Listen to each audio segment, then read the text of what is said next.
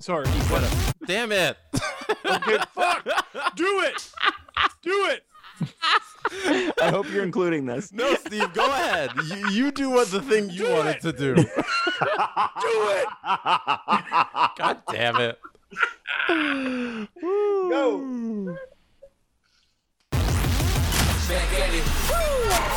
SDPP, the Steve Dangle Podcast, with your hosts, Steve Dangle, Adam Wilde, and Jesse Blake. And here we go. All right, so feels good. That's the first Leafs win in 4 months, guys. 4 months. Goodness. And March this 10th. morning, could we be tweeting about something good? No, we need to tweet about Martin MarinIN. And Steve, I want to start with that because you sent out a tweet about Martin MarinIN that I think we need to read. So it's I'm going to just read it for everybody, and then Steve, you can maybe explain it, okay? I sent out a couple tweets about Martin MarinIN. Okay. Wow, so I'm allowed to look at Twitter right now? Yeah. So, Damn, Adam, you wild. The first one is he retweeted a Martin MarinIN Maple Leaf Hot Stove goal, and they've been putting out highlights all year, and they kind of kept us going during the pandemic because they always had like a Leafs highlight every day. But Steve retweeted and said Martin MarinIN once passed the puck to himself by banking it off the post on purpose because it looks cool as hell, and games his Corsi and then buried it. Wow. And then followed that up with a tweet. You foolish, Martin MarinIN is bad. Me, ascended, telepathic, and then it's just the big brain meme. So Me with a giant head. So I guess you're just as excited as the rest of us that Martin MarinIN will be drawing in, not Rasmus Sandin. Big stick daddy Martin MarinIN is in the lineup, and he's going to be unstoppable. Okay. I had a rough night with the baby. I didn't see anything about MarinIN. I just saw people tweeting about him. Is he in the lineup or what? He will be in the lineup. Can I read something from Chris Johnston? Yep. The Marty Party. Chris Johnston says, replicating Thursday's effort, blah, blah, blah, likely be replaced by Martin MarinIN. Martin MarinIN hasn't appeared in the Stanley Cup playoffs since 2017, when he was on ice for both goals against Washington in a 2-1 loss. That is so dry, Christopher. How dare you, Christopher? Listen, I was at Game 3 against Washington when Martin MarinIN was on the ice to kill off a 5-on-3 that, despite his best efforts, the Leafs were not scored on. Because, boy, did that guy just love throwing grenades right up the middle of the ice. Martin MarinIN, but the cat came back the very next day. The cat came back. He's got more staying power than Roman Polak, which I didn't think was possible. He's the longest tenured member of the Toronto Maple Leafs. That's How incredible. long? Well, he's not the longest. Morgan Riley is. Second longest tenured member of the Toronto Maple Leafs. That's what I thought. but in all honesty, there's the Martin MarinIN at his supposed best. Steve, you once described him as Gandalf at the bridge. You shall not pass. You shall pass. No, that was Igor Ozhagandalf is what I called him. But Martin he's got that big wand, right? He's got that big stick that he's supposed to be able to use. I don't understand why they're putting this guy in. I don't get it. I do not get it. What's your other option? Dermott? Rasmus Sandin. Sorry, Sandin? He's I would say for our Lord of the Rings comparison, he's like an archer. He's great at long range, but then what happens once they breach those walls? He's great at preventing zone entries, but once they're in there, they are there forever and ever. Amen. Mm-hmm. Are you guys excited for a big Marty MarinIN hit? Oh. Don't think I've ever seen one. Yeah, I don't think it's a thing that he does. But I mean, he scored a goal on Vancouver once, and that was cool. On Thatcher Demko. I mean, well, we did get news today that Jake kill. So we got to give him effort for that. He is Jesse. Props. Let's be careful with our words because words hurt. He is on the penalty kill. Let's be careful with the words we use. Now, there are going to be.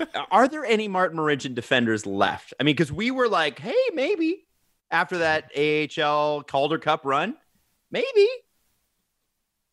Here's a guy. Is winning the Calder Cup the worst thing that can happen to your organization?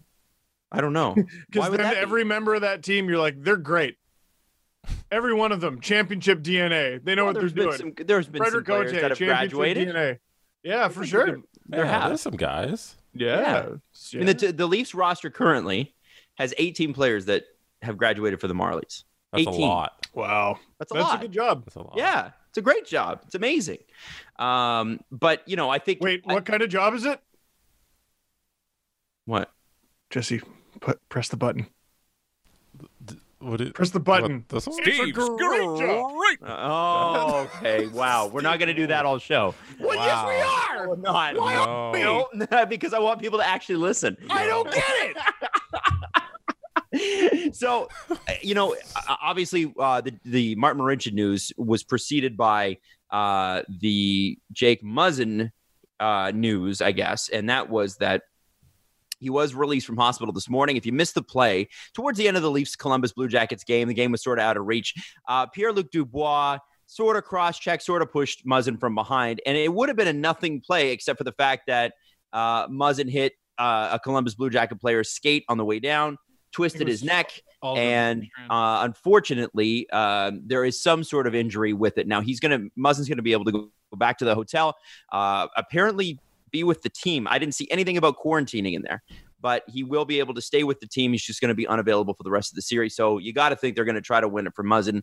The Leafs, though, did everything we asked them to do. If you saw the game, you know that the Leafs absolutely dominated play. They did something that we haven't seen them do all year long. Steven, what was that? Dominated. Dictate play.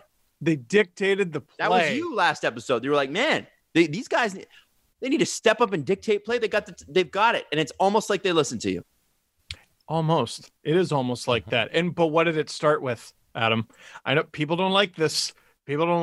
But listen, if they're gonna clog up the middle and force you into the corners, what do you at very least have to do? Make the corners inhospitable. Kyle Clifford sent someone to the moon. It was Dominic Kukin. I think so. Send him to the moon now On a possibly illegal hit. Yeah. It was borderline. It's playoff legal, we'll call it. That's a great term for it because did not directly target the head. I thought 3 strides, feet planted at the moment of contact. Now, Right.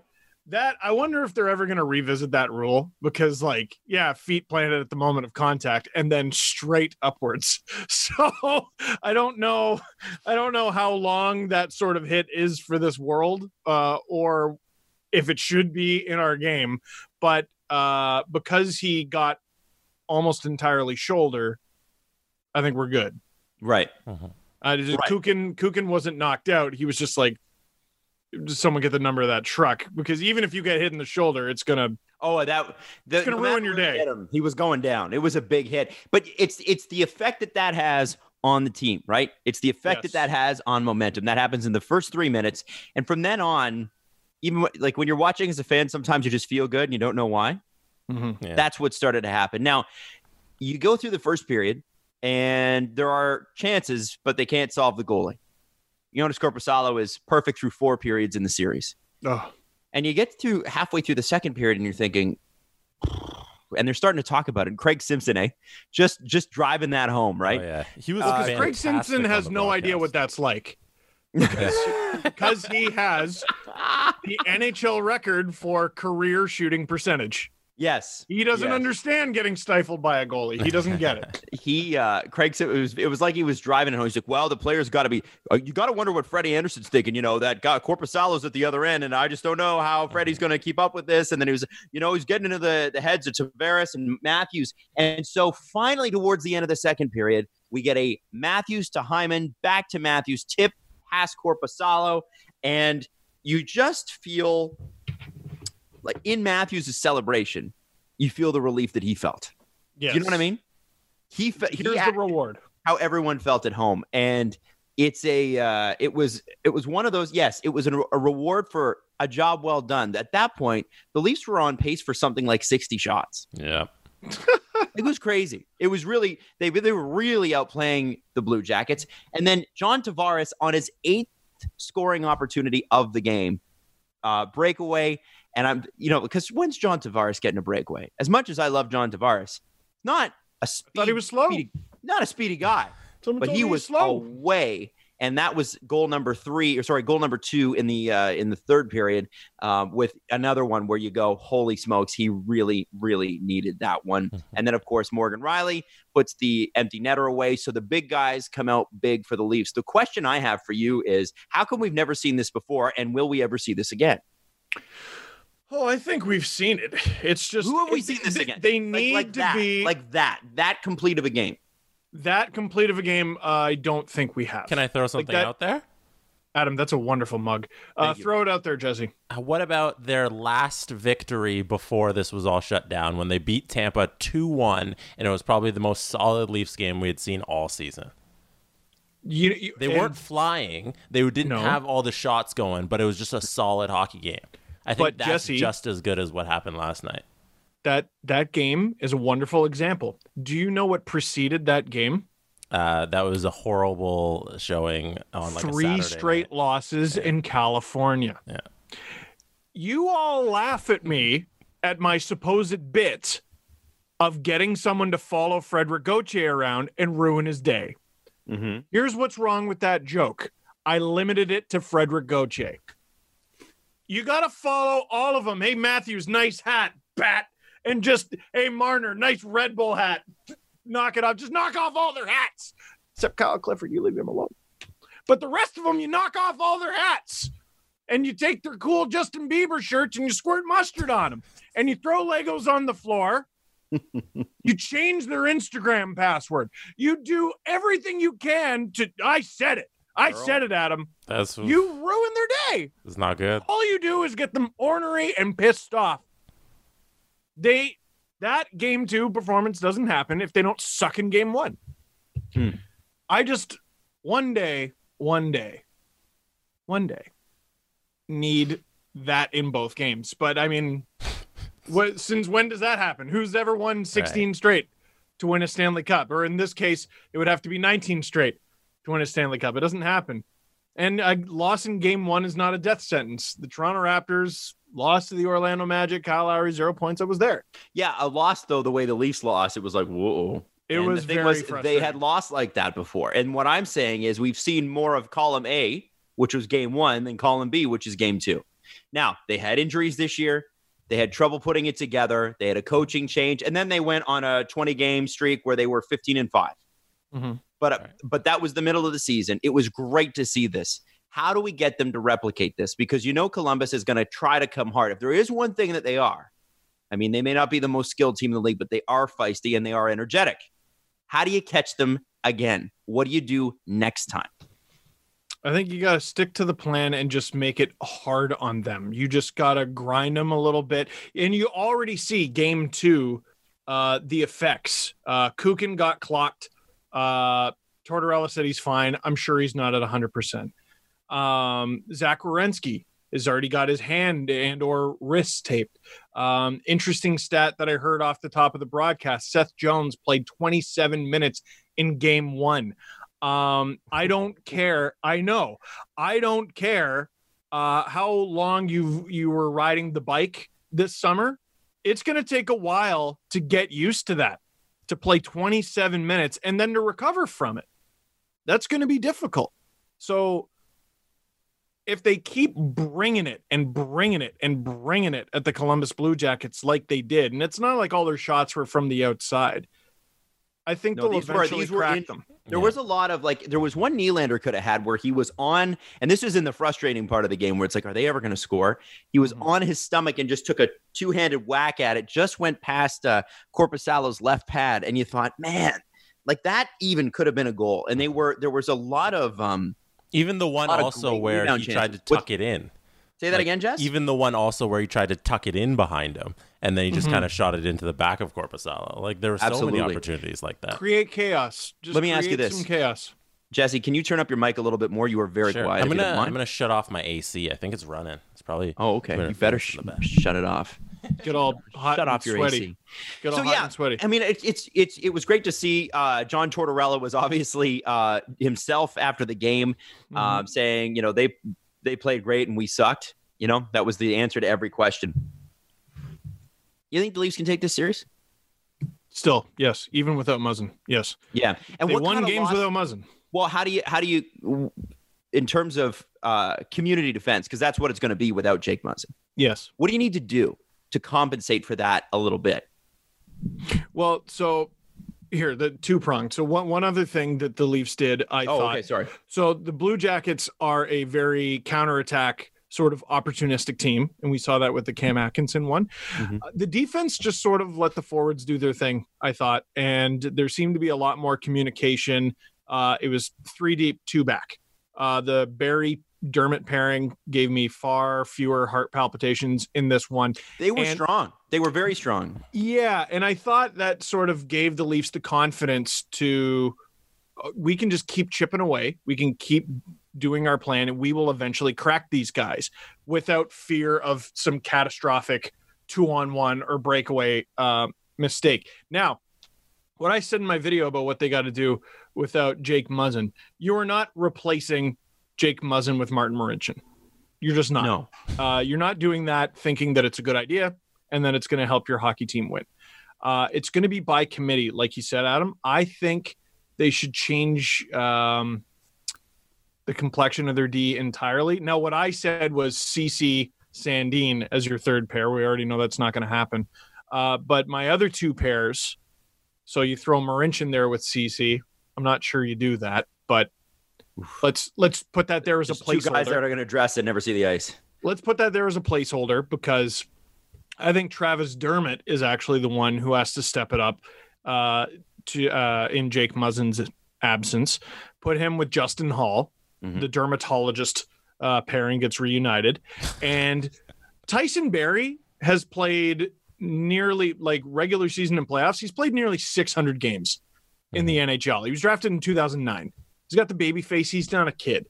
Put him with Morgan Riley, and you need to be able to ride those guys.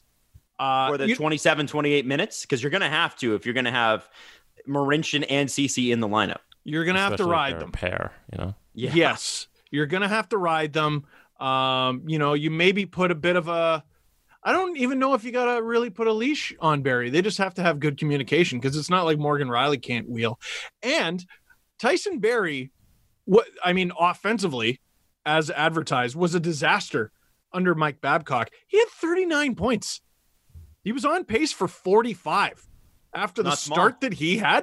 No, that's incredible. Yeah, after Mike Babcock basically almost played him out of the NHL. Right. And I know Leaf fans are down on him. There are 2 guys Leaf fans pick on, and I need you to get on their side just because, for God's sake, they play for your hockey team. Mitch Marner, I know you're mad about the contract. He was great in game 2. He was. And Tyson Barrie. Mad at Mitch Marner? But are we supposed to forget he didn't show up for game 1? I don't think he didn't show up for game 1. I don't think he was good. I wouldn't say he didn't show up. Mitch Marner fights it. We've talked about this before. Mitch Marner this team is in so many ways like Nazem Kadri, where you got to give him an assignment. And you give him an assignment and he's unreal. Mitch Marner last game felt like he had an assignment. You know what I mean? And it wasn't necessarily to create offense. It felt like he was playing a really smart 2-way game. Tyson Barrie, you got to give him an assignment. Fans got to get on his side because, okay, if you don't want to re-sign him, Jesus, he's on the Leafs right now. And if they're going to do anything without Jake Muzzin in the lineup, he's played nearly 600 games. It's got to come from him. You cannot put that on the shoulders of Travis Dermott, and you cannot put that on the shoulders of Justin Hall. Well, you can. It's the playoffs. You got to put it on the shoulders of whoever's in the lineup. But if I'm going down the list, I can't skip over Tyson Barrie. Right. Why not him? It's got to be him. I'm skipping over CC. That's the one I'm being disrespectful to.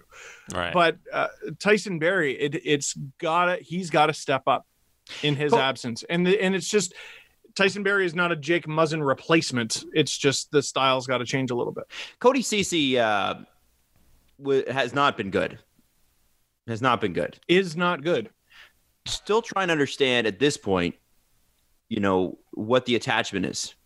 It's not like there aren't better options, or you couldn't move him down the lineup. Like when I You look could at go MarinIN on the right and MarinIN on the right and Sandin. Yeah, but we've Seriously. been asking that since July. We're clearly not going to do it. Of July of 2019, and we haven't received an answer there.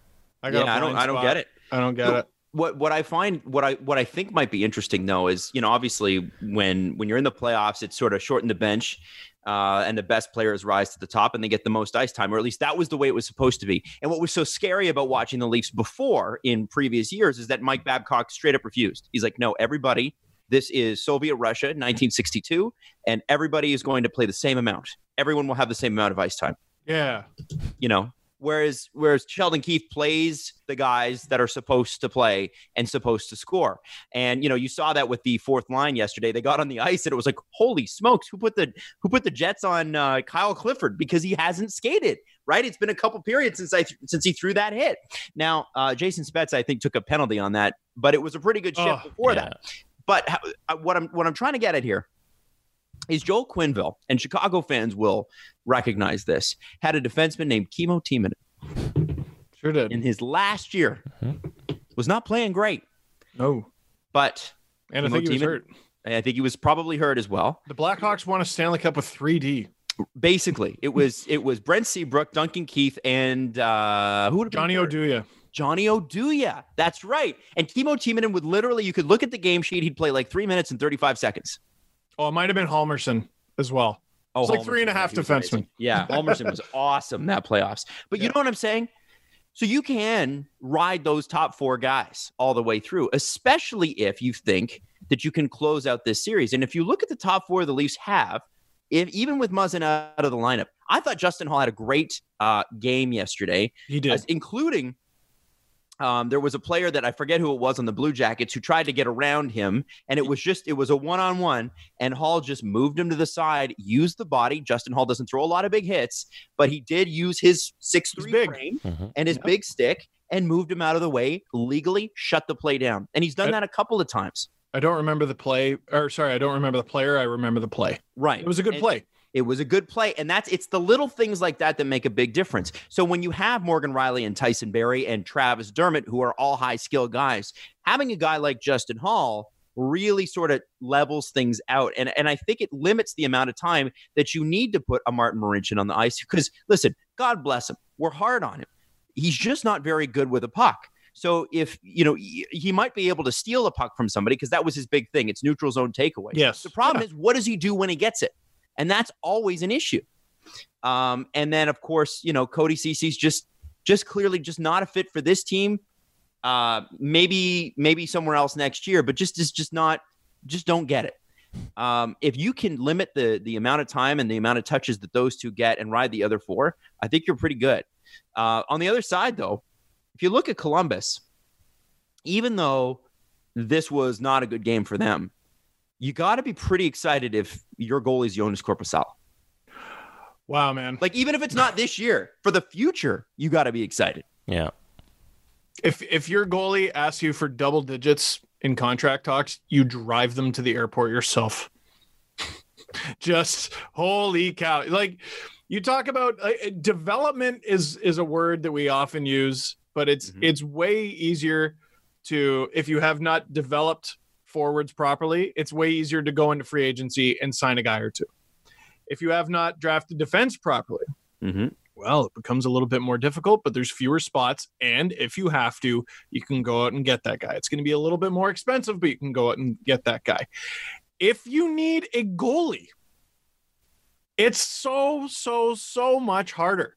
But you watch these teams out there who they just always seem to have a goalie. They make them themselves. The Columbus Blue Jackets, I don't know if anyone was more right to bet on themselves than them. It's pretty amazing. It's unreal that Sergei. Who would you rather have for one winner-take-all game? Sergei Bobrovsky or Jonas Korpisalo? Right now, Korpisalo. However, Bobrovsky won this afternoon, and the Panthers are still in it. And I heard from Panthers fan, they call themselves Panthers fan number 7 in my DMs, and they said, "Suck it, Wild. And that was it. I saw someone go, "Hey, I took offense to that." Signed Panthers fan number 6. I like that they're having fun with it. Yeah. I like it. I love that. I love that. I like it. And honestly, and all the Panthers fans that we always deal with, they're all hilarious. It's like Blackhawks fans. Know. They know. It's like Blackhawks fans, we make fun of them. They're like, we know. We know. Yeah. They also won 1 billion championships, so it really doesn't matter to them. Yeah. The thing is, and we'll get to Bobrovsky later, the Columbus Blue Jackets, now, last year they didn't have any draft picks left. I think this year they're probably going to have some. Let me check. And they have a ton of cap space. And there's this guy named Taylor Hall who might be coming up. No. And listen, I said earlier, I think Taylor Hall's staying in Arizona because I think ownership and their president really need a win. So they're going to pull out all the stops to keep him. However, if for some reason there was another smaller market team who wanted to pay big bucks, Taylor Hall might be the guy you want to spend it on. Columbus might be the team that might want to spend it. Oh, heavens. So the Columbus Blue Jackets have their first this year. Mm-hmm. They do not have their second or third. And in 2021, they do not have their second, but they have all the rest of their picks. The reason they don't have either of those seconds is because of a trade made on February 23rd, 2019. The Columbus Blue Jackets trade Anthony Duclair, a 2020 second and a 2021 second for Ryan Dzingel and a 2019 seventh. Tough deal. Ooh. They still got the second one. Dude, they got in the second round. Sure did, but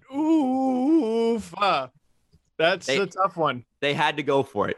Go for it. Well, Rachel Dory, I think, was on the show, and she's like, "Listen, they had to, and she was right. Where would they be without Ryan Dzingel's 1 goal and no assists in 9 games? Oh, where would Carolina be without him now? I think he's in Carolina, isn't he? The money just also doesn't seem to exist with only Devon Shore coming off the books this offseason.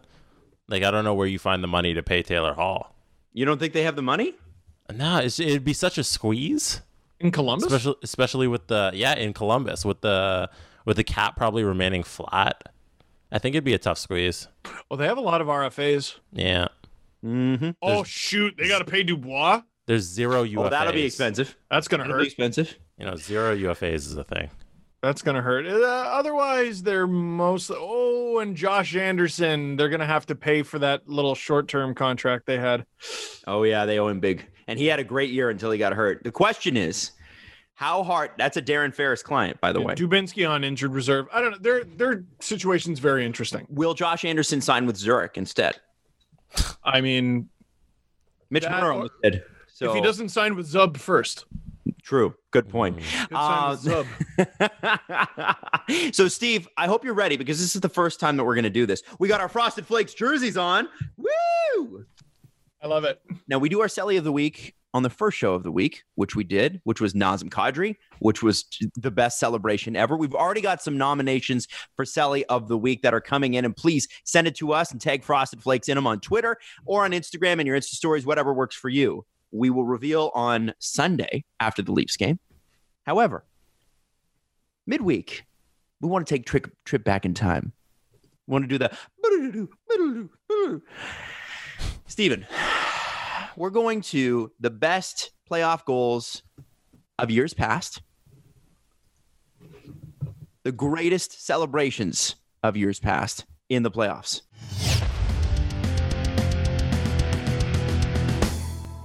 And these are Celebrate with Frosted Flakes. That's right. These are the Thanks, ones. Tony the Tiger, my personal friend. Right. These are the ones, Steve, that are your favorite. And we will go through these all the way through the playoffs. And there are so many to get to. But your first one, what's your first pick? Does it have to be a Leaf one? Because I have 2. No. Okay, good. Just only do one. I'm only going to do one. Just do one. I had one of each. I had one of each prepared just in case. Wow, he did his prep work, Jesse. Do you believe that? I sure did. Or did he you did just it 10 seconds ago. Did he come up with it right now, or did he think about it? You'll never know, will you? No, did he come up with it right now? Yes. Okay. Yes, but he's like, this is what he does. Remember, you guys were gonna have that debate whether Montreal Canadiens were good, and he did it in 10 seconds. Yeah, when we used to record in your second bedroom. Oh God, it was so hot. Oh. And we got the Justin Bourne Sweat Memorial Palace. fan. Yeah. Oh, Yeah, Justin was pretty sweaty. That was a hot day, though. Yeah, Um, big room, little air conditioner. Okay, so Steven, yes. is your pick one of your favorite hockey celebrations of all time? And by the way, we will include a link to this celebration if we can find it on YouTube so you can watch it yourself. Steven. Now, one of that's my- a reason for a cereal celly. You're absolutely right there, Tony the Tiger. That is a reason for it. Can I get to it now, Tony? Okay, thank you, Tony the Tiger. I'm gonna get to it. I love this. Go. Okay, so this celly was a wonderful one, and what I love the most about it, guys, is I was there live and I didn't see it. Oh, no. You're like Mitch Martin when he scored his first goal and his mom wasn't there. She was there. Absolutely. Yeah. Except I was in my seat. So what happened? What happened here? This was 2016. This is Stanley Cup final? Stanley Cup final, Pittsburgh, Pennsylvania. Oh. I was watching Mike Darnay. I was with Mike Darnay, photographer. I was there watching the Pittsburgh Penguins take on the San Jose Sharks. Now, if you remember, I want to say they pulled 24 different NHL writers, and all 24 predicted the San Jose Sharks would win the Stanley Cup that year. Wow. If I'm not mistaken, they were wrong. Because in game one, with the game tied 2-2, who scored? Nick Bonino. And I missed that call because I was at the game. And what happened on the ice? What was the celebration like on the ice? No idea. Here's why. I was there as I wanted the Penguins to win, but like I don't have a passion for the Pittsburgh Penguins. I'm a Toronto Maple Leafs fan. I'm there because Mike Darnay offered, and I just wanted to finally experience the Stanley Cup final. I got fed up of waiting in Toronto. Here's what I saw.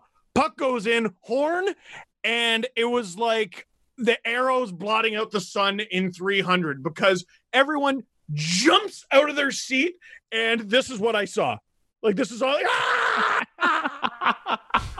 I was like scared, and like my fight or flight reflexes kicked in because Pittsburgh Penguins fans were just losing their mind. Mike was chewing on his sweater the whole time, and then I think he practically ripped it off his chest like the Hulk. It was unbelievable, and what I remember most about that playoff celly is that I didn't even get to see it. Wow. And it is a great. Thanks, personal friend Tony the Tiger. Well, there you go. Steve Dangle, everybody, with a celly of Frosted Flake celly of the past. Look at that. Look at that box. And it's game time. Don't flake on the frosted. That's a great idea, Tony. That's a great idea. And Adam, when you asked me to come up with something, I didn't flake on you. Ooh. Ooh, ah. Yeah. And I didn't make up a story. No artificial flavors or colors. Oh, no. man. No. I also didn't 25% iron. Sorry, I'm just reading the box Yeah. at this point. So there were some other things to talk about. Obviously, today, as of right now, the Florida Panthers are still in it. They were up 3-1 on the Islanders. The Islanders came back a little bit in the second and third period, but Sergei Bobrovsky gets his first win with Florida Panthers in the playoffs. Could this be his last? There's a real possibility. There's a very real possibility that Sergei Bobrovsky is bought out this offseason. I don't think people are talking about that enough. Bought out, Adam. Yes, bought out. Because Very people real. aren't talking about it because it's not a thing that's in I think it's real. What are you gonna? Okay, so here's if you're Florida and he's played the way he's played, maybe you give him one more year because Steve- he is an on-off year guy. Steve, can you do But- the buyout calculator while Adam's talking? It would be insane. Yeah. But guys, I'm telling you that if he performs the same way next year, what are they gonna do? What are they gonna do? Lose. Lose. Yeah. And they can't afford to lose. I mean, listen, we talked to Doug Sifu years ago. That guy doesn't like to lose. No. Whoa. What is it? What would it be? What's the buyout calculator? What would it be? Okay.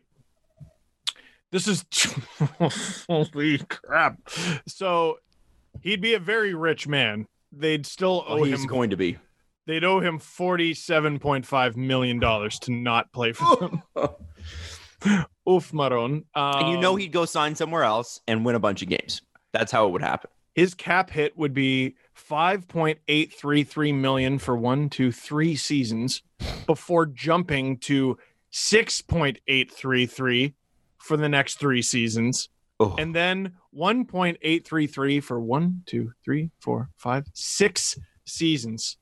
Wow. For a total of, holy crap, is that 12 years on the books? At that number, you bite the bullet and you play the bad goalie. Do you? Yes. Instead of having for 8 years? No, because you're gonna have a 7 years. You're gonna have a $6 million cap hit, plus you got to pay a goalie. Say it's $3 million. Yeah. So you're paying like $9 million on a cap hit for a goalie. You might as well just pay Bobrovsky to play for you. Now, let's see how much this conversation changes. So let's say he is really bad next year. They play him next year. And he's not good.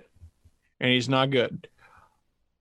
It actually changes pretty significantly in terms of money, like actual money owed. Okay. He's owed $37.5 million. Cap hit's still real tough. It's not as bad, but it's real tough. 5.8 exactly for 2 years, and then upping to 6.8 for 3.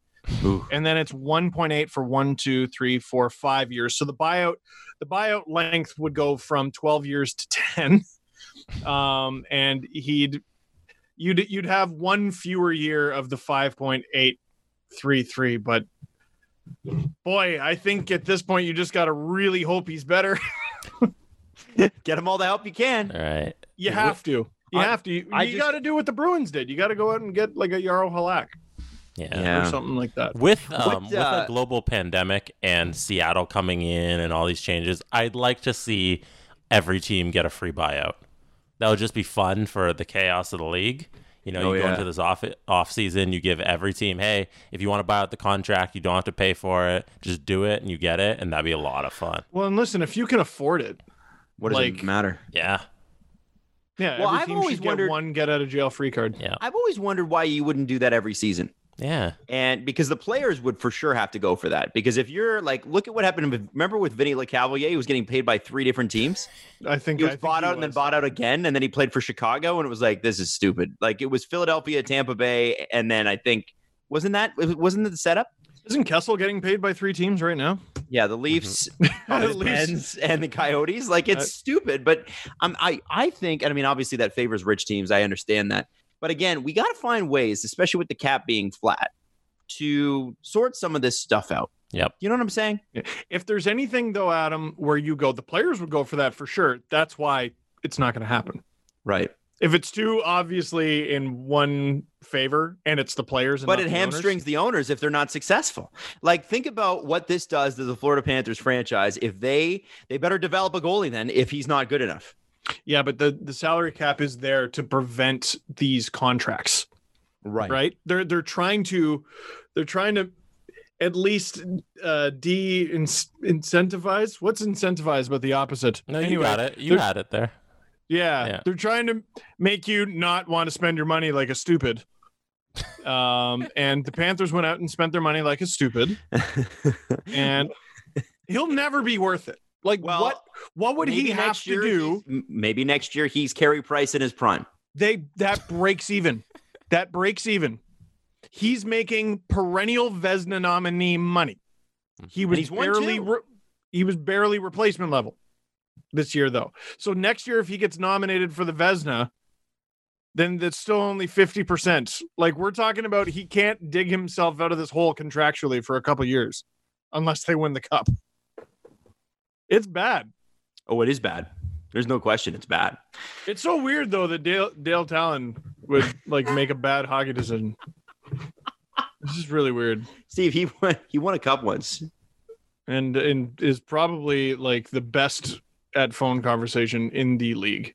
What's the worst contract in the National Hockey League? How is that? How could it not be that? Right. I think this year it had to be Bobrovsky. Yeah, right. But again, Bobrovsky, and this is again probably it was just play, but Bobrovsky's the reason Todd Richards was fired from Columbus. Mm-hmm.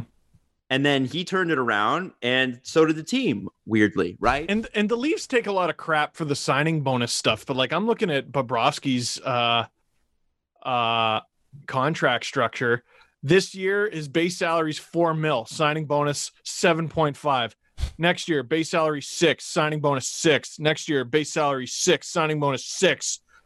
Signing bonus 6, signing bonus 6, or base salary 6. The first year where his base salary is larger than his signing bonus is 24-25. So he's somewhat bioproof too because of that. Yeah. It makes it really hard. Mm-hmm. It just makes it really hard for the buyout to make sense for you. Wow. It's bad. Tradable.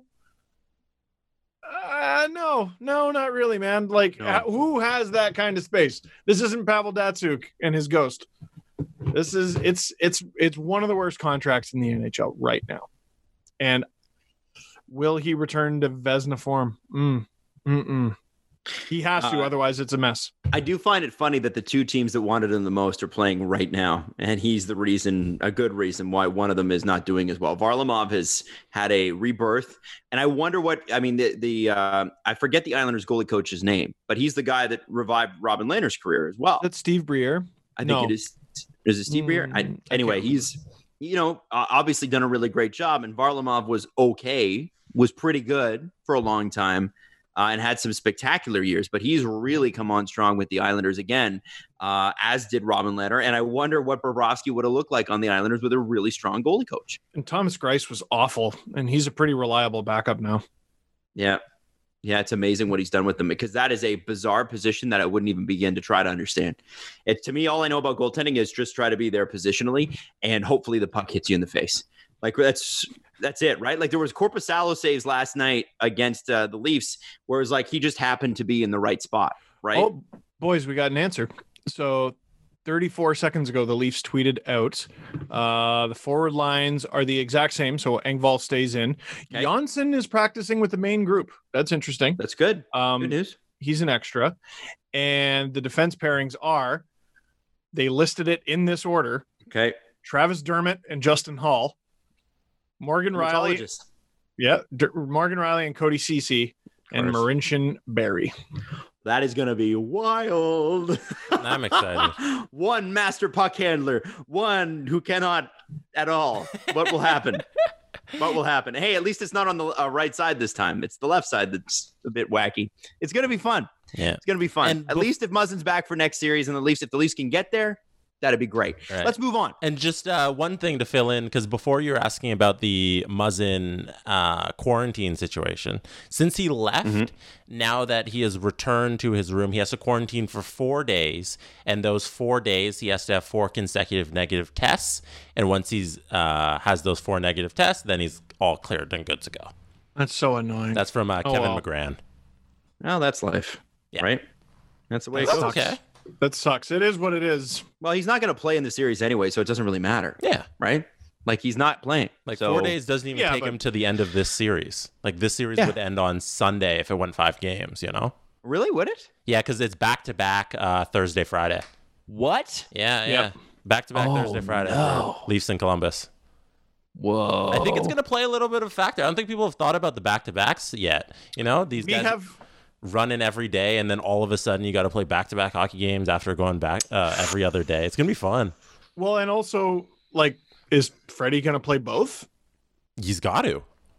Yeah, like, I mean, you're gonna play your backup goalie in a playoff game.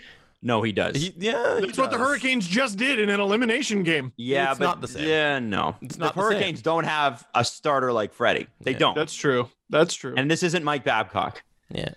The Hurricanes have one goalie and then James Reimer, you know, who's like... Ow! Woo! Woo! crazy. There he is. You do not talk trash about the $60 James Reimer figure. Yeah, well, the next series we got to talk about Montreal and Pittsburgh. This goes again today at 8:00 tonight. So by the time you're hearing this, it'll be a little bit out of date, but we should mention it anyway. Pittsburgh coming back, 3-1 win a couple of days ago. They're going to play again tonight, obviously, and then if there is a game 5, game 4, game 5 would be back-to-back on Friday and Saturday. From this series, I mean, is game 2 more indicative? I mean, it seemed to be more indicative of what we thought this series was going to be. Do you see that continuing? You know what I see continuing is the 5-12 matchups continue to be the tightest in the entire playoff. Weird, isn't it? It's weird. Incredibly weird. Incredibly weird. Well, I mean, yes, Adam, it's more indicative because it's insulting to the Montreal Canadiens. There's no reason the Pittsburgh Penguins should lose the series. There's none. Absolutely none, unless there is something we are totally unaware of. There is no reason. They are better than the Montreal Canadiens in every respect, except maybe in net. By the way, am I wrong for saying Tristan Jarry should be starting? I think he should, but is he hurt? Did I miss something? I mean, I think they're going with Matt Murray because he's won a couple cups. Yeah. I mean, it's an easy justification to make. The guy won a couple cups. Yeah. Okay, well, 2 teams went into game 1 of their series. Actually, both 5 seeds went into game 1 of their series and decided not to start their best goaltender because their second best goaltender has a history of playoff success. Both teams lost. One team switched and won. The other team did not, and he played extremely well, and they won. I mean, Mike Smith was the obvious mistake there for Edmonton. Dude was sub 900. What are you doing? But Matt Murray had a really, really bad year. Tristan Jarry was in the All-Star game. So I don't know, maybe all these months off have been a reset for Murray, but the series kind of goes through him because if he's fine, they win. Montreal could play their absolute best and lose this series because they should. So it all kind of falls on Matt Murray. It does. Yeah, we'll see. We'll see what happens. Moving on to the last series, which wrapped up yesterday. This is in the Eastern Conference anyway. New York, Carolina, exactly how we drew it up. Oh, me. Carolina. I'm an idiot. Like, Yeah, same. What do you want? What do you want, Yeah. folks? I'm sorry. It's so stupid. It's so funny because Steve is such a huge James Reimer fan and bets against his team. I know. Well, listen, if the Leafs, I rarely pick a team. If the Leafs get eliminated, though, I am absolutely 100% full-blown Carolina Hurricanes fan. I want James Reimer to get his ring, and I'm going to campaign for David Ayres to get a ring. You can take your seat behind me on that bandwagon because I think that is a scary, scary hockey team. They executed so well. It was amazing. Do you really have a David Ayres t-shirt? They sent it to me without me asking. Wow. Carolina Hurricanes. Is that they're insulting? jerks. They're Yes, it is actually. I think that's a they little sent us those bunch of insulting. jerks t-shirts too. They did. Yeah. And I'm like, who gave you my address? You did. You DM'd it. I to did. me. I like free things, but whatever. The That's Carolina very Hurricanes funny. Twitter account listens to us, right? Or something like that? I don't know. I think There they're was a aware time of where us. Yeah. There was a time where the Penguins one did. Because they winked at us when we asked them to.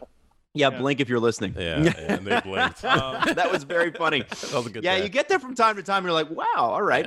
But yeah, I mean, the Carolina Hurricanes and everybody was. I mean, the Tony DeAngelo, like, wow, did he get Yeah. walked? Like that was unbelievable. But the thing was, and I think it was Pete Blackburn that pointed this out. What was Jake Trouba doing on that? Did you see him? Awful. Awful. That was bad. That was just Is that bad a pair? coverage. Is that a pair? I guess it is. 2 righties? I guess You're That's a allowed good to do problem that to in have. hockey. You know? I know you're allowed, but like, is it ideal? And the answer seemed to be a resounding no. But I think the interesting thing, and let me say this: the New York Rangers did not start King Henrik for that last one. He played 125 straight games for the Rangers in the playoffs. They did not start him. We talked about that on the last show. What an unbelievable goalie. Unbelievable goalie, but I think that game 2 sort of proved it. That was, to me, that's the line in the sand. The King Henrik era is over. He will be there next year. He will be on the roster. He'll play another year. He will. But he is now squarely the backup. Can I take bets on that? Can I take bets on that he won't play for the Rangers next year? You don't think he's going to play for the Rangers next year? No. Another team. Okay, how is another team going to pick up an $8 million Henrik Lundqvist? I see that the Rangers have 2 brand new young spring chicken starting goalies that they're going to run with. Spring chicken. You ship out King Henrik and you bring in the fresh blood. They're not going to ship out King Henrik because they wouldn't do that to his legacy. Number 2, no one's going to take him. Adam, where's Tom Brady playing this year? Well, King Henrik has another year left. Tom Brady does not. Yes, he does. So Tom Brady didn't, though. He was a free agent. No, but I'm saying they have replacements for him. I know they do, and they should have replaced. But I'm just saying, who is going to take Henrik Lundqvist? Even at $4 million. Anybody who's Seattle, like anybody who's desperate for a goalie. Ooh, can I just point you'd out? expose Henrik Lundqvist? By the way, I don't know if you can because he might have a no trade in his deal. Yeah, I don't know. He might have a no trade. But I'm saying, what did Steve start this podcast off with? Goaltending is so hard to I thought find. it was Martin Marincin Big Brain. But after that, what did he say? Goaltending is so hard to find that you're going to find a taker for Henrik Lundqvist. Can I point out that they also have a 22-year-old goalie prospect who put up unreal numbers at UMass Lowell this year, whose name is Tyler Wall. They got 3. They got too 3 good. goalies. Too good to be true. They just keep making goalies over there. Man, hand it to the Rangers. Good year. Really good year. Much better than they should have been. And yes, they are Artemi Panarin and his band of merry men, as I saw so eloquently put on Twitter. Really, that's what the Rangers are. But they've got strong goaltending. They've got Artemi Panarin and some pretty good support pieces and some young guys coming along. I'm excited to see what the Rangers do for the next few years. They're an exciting, fun team to watch, and you can root for them. You know what I'm saying? Well, and I'm looking at their team, and we praise them so much for how young they are, how well they've rebuilt. Goaltending, they're set. What did the Leafs do to get out from Patrick Marleau's contract? They traded a first-round pick. I'm looking at the Rangers. They've had a ton of draft picks. This year, they have 2 in the first round. They don't have a second, 2 in the third, a fourth, a fifth, a sixth, 3 in the seventh. The next year, they have their own first, their own second, 2 thirds, 2 fourths. Why not spend a little bit of that, since you've done such a good job with your picks? Spend a little bit of that and see if Henrik Lundqvist would go somewhere else. Yep. I wouldn't trade a first pick. You'd have to trade a first. I'm a little confused as to how it works with him, because if you sign a player to a contract when they're over 35, too bad, so sad. If they retire, you're stuck with the full hit. Yeah. With Lundqvist, because he signed before he was 35, I don't know if it works that way. It's not the same. No. I don't know. Yeah, but he's only got the 1 year. He's only got the 1 year left. It would be awfully nice if the Rangers could spend $8 million on, I don't know, Taylor Hall. I'm gonna buy this. I'm just gonna keep bringing up Taylor Hall's name. Just do it. I'm gonna buy out his contract right now. Let's see what it looks like. Ooh, okay. Next year it's 5.5 against the cap, and then the next year it's 1.5, and then it's over. See, I'd rather take the 5.5 hit than lose a first round pick. Yeah, me too. I would do that. But I don't. Again, or he retires. But he's not going to. He's got a bazillion dollars anyway. But like, if you're him, it's like, no, I'm showing up, man. Or I'm on the long-term injury reserve, which he might do for them. You could have a conversation with him and say, listen, Henrik, I'm sure you got an injury we can put on the chalkboard. We're going to send you to Robidaw Island. It's very comfortable there. Big money. I love that Cap Friendly answers the dumb questions that I want to know the answer to. Estimated career earnings for Henrik Lundqvist. Anyone want to take a stab? $100 million. No. Jesse? 75. Adam was closer to right, but he went over. So Price is Right rules. Jesse wins. $98,283,390. Yeah, but you need that extra $8 million. just in case. You do. I mean, he does probably have an apartment in Manhattan. So Yeah, that's still like 8% of your career earnings in 1 year. I think you should probably take it. Oh yeah. You know? wow. Who's going to turn down $8 million? Even if you're a billionaire, you're not turning Steve down would. $8 million. No, Steve Dangle. I mean, Steve would, because Steve's good. Steve and David Pasternak, because David Pasternak doesn't care, Yeah. just loves hockey. I do podcasting for the love of it, and I make video blogs for the love of it. I just love it. That's why I don't put a lot of tape on my headphones. I'm kidding. I'm going after David Pasternak. He doesn't deserve it. I'm just joshing him. No, then do it for free.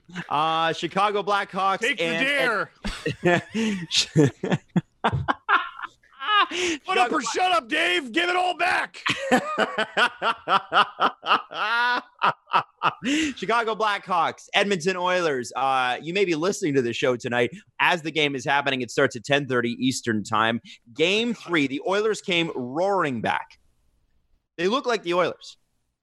Yeah, because Connor McDavid did everything. But isn't that what it's going to be? Yeah. No, it is. It is. But oh my God, that's the best player in the league. No, it's like, you not know a how- question. Yeah, you know who's how we hem questioning and haw. Like, no, but I am always reluctant to give the Sidney Crosby torch over to Connor McDavid. No, Connor McDavid is skating circles around Crosby with that torch. That doesn't mean Crosby, knowing him, he could win this year. He could win the Conn Smythe. Sidney Crosby could win the Stanley Cup this year and the Conn Smythe. He will not be a better hockey player than Connor McDavid is currently. He's not. Connor not McDavid is that- a freak of nature. It's not that Sidney Crosby's fallen off. It's that Connor McDavid is that special. Yep. He's now, if you put, 25-year-old Crosby up against 25-year-old, okay, fine, but that's all fantasy discussion. Right now, Connor McDavid is the best player, far and away, the best player in the National Hockey League. Far Far and away. 4 goals in the first 2 games in the play-in round. Including a goal 19 seconds into a must-win game. And he had 2 goals in less than 5 minutes to start a must-win game. Yep. One of them of which was a funeral. Yeah. Why was That's a good way to describe it. Why would you describe That it man like that, guys? cremated Oli Mata on national television. Holy cow. That was shocking. That was unbelievable. And how many guys has he cremated this year? He does it for fun. He gets a sick pleasure out of it. Don't make Connor McDavid mad. He's not the enthusiastic, fun-loving dude with the inspirational quotes. His inspiration is he takes opposing hockey players and lights them on fire.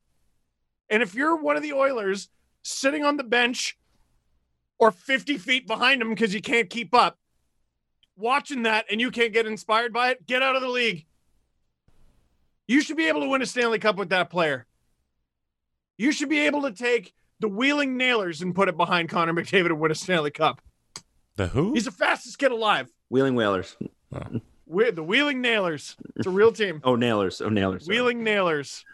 It's Like a Dave real Naylor? hockey team name. Not like Dave Naylor. No. Imagine they just had Dave Naylor on their jersey. Wheeling That's what I like to picture. Dave Naylor doing a CFL report on the Wheeling Nailers jersey. Hi, live from Winnipeg. I'm Dave Naylor, and this is my team. Dave Naylor, TSN. Better network. Better know. 311. Bell 5. Okay, no. Rogers Infinite.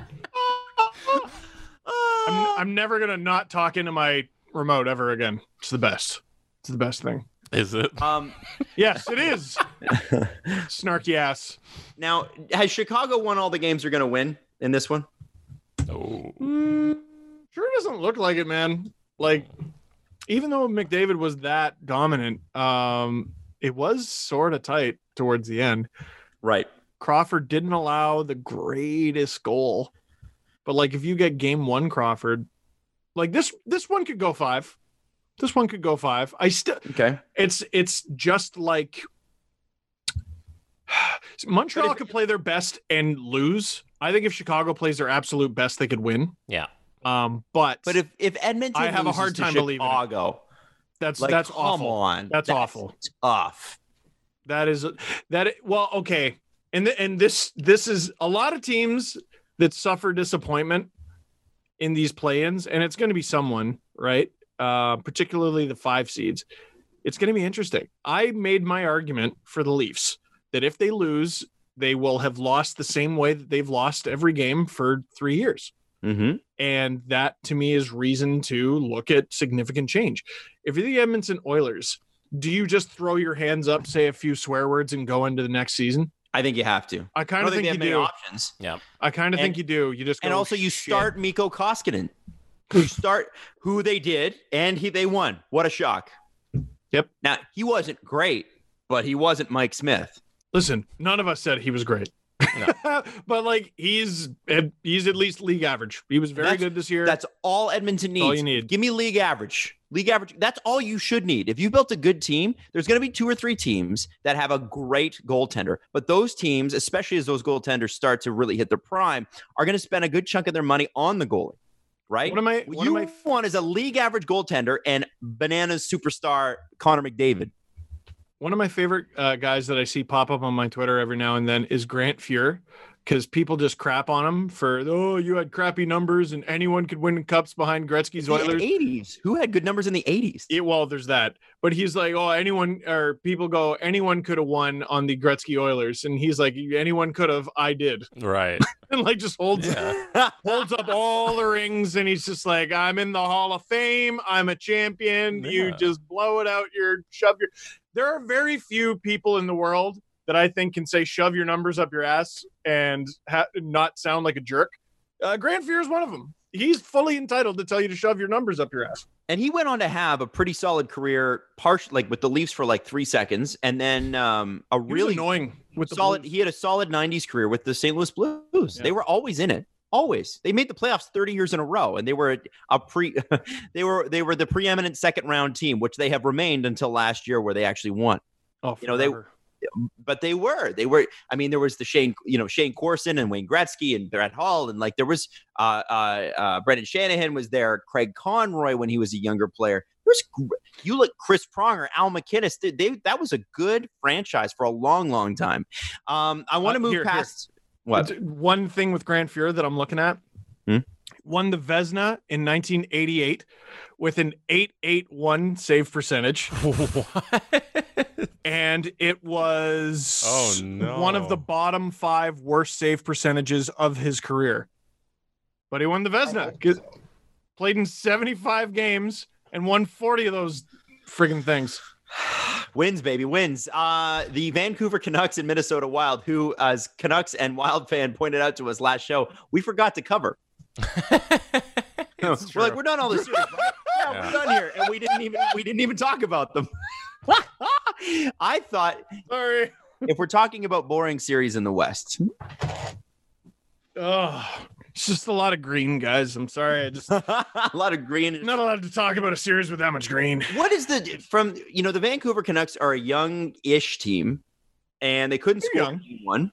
They're young. I mean, they are a young team, except for the old guys that they've signed that are going to clog up their salary cap once the offseason hits. Then there's that. The weird thing to me was they couldn't score goals in game one. Minnesota won 3-0. So they moved Brent Sutter up and dressed Jake Virtanen, and that was the trick. You can't knock them for something that works. You know? Well, it did work, but it's like, guys, our big move is let's move Brent Sutter up a line. You know, it got it done. Oh no, and Louis Eriksson dressed. So man, on the second line. I don't know how many more people have been more instrumental in the Leafs rebuild than the Vancouver Canucks for taking Jake Virtanen ahead of William Nylander. Oh, we should thank them forever. Leafs could have taken Ehlers. They could have taken Ehlers. I just remember back-to-back picks. The Canucks went Virtanen, and the Hurricanes went Hayden Fleury. Oh. And the Leafs were able to get Nylander. The Jets got Ehlers, and it changed both teams forever. It did. Ooh, he's not even a regular in the lineup anymore, Virtanen? No, he didn't play game one. So they took out Gaudette and I forget who else was or maybe Virtanen. Toffoli, he's hurt. Oh, okay. But it was a good emotional win for the Vancouver Canucks. I mean, I don't know who you give the edge to in this series, and they don't play again till tomorrow. It's an odd one because Minnesota plays that boring style, but they were able to score 3 goals in the first game, and then able to score 3 goals in the second game. And you have to wonder with the Canucks, they are sort of built with some of these guys, the Jay Beagles and that sort of thing. They are built for grinding a little bit in the playoffs, or at least the bottom half of the lineup is. I would have thought that Vancouver was going to walk over Minnesota in this, but it doesn't seem to be the case. How do we see the rest of the series playing out? Like, I don't even know. Game 3 feels like a toss-up. It is a toss-up. I mean, you can say that with any series, but this one really, there's no feeling one way or the other. No, it's really hard to read because the Canucks had a really sort of up and down season, but most of the down was when Jakob Markstrom was out of the lineup. Mm-hmm. So with him, I think they should be able to beat anybody. I wouldn't make him the favorite in a lot of series, but they should be able to beat anybody with the star power of Elias Pettersson and goaltending like Jakob Markstrom gave them.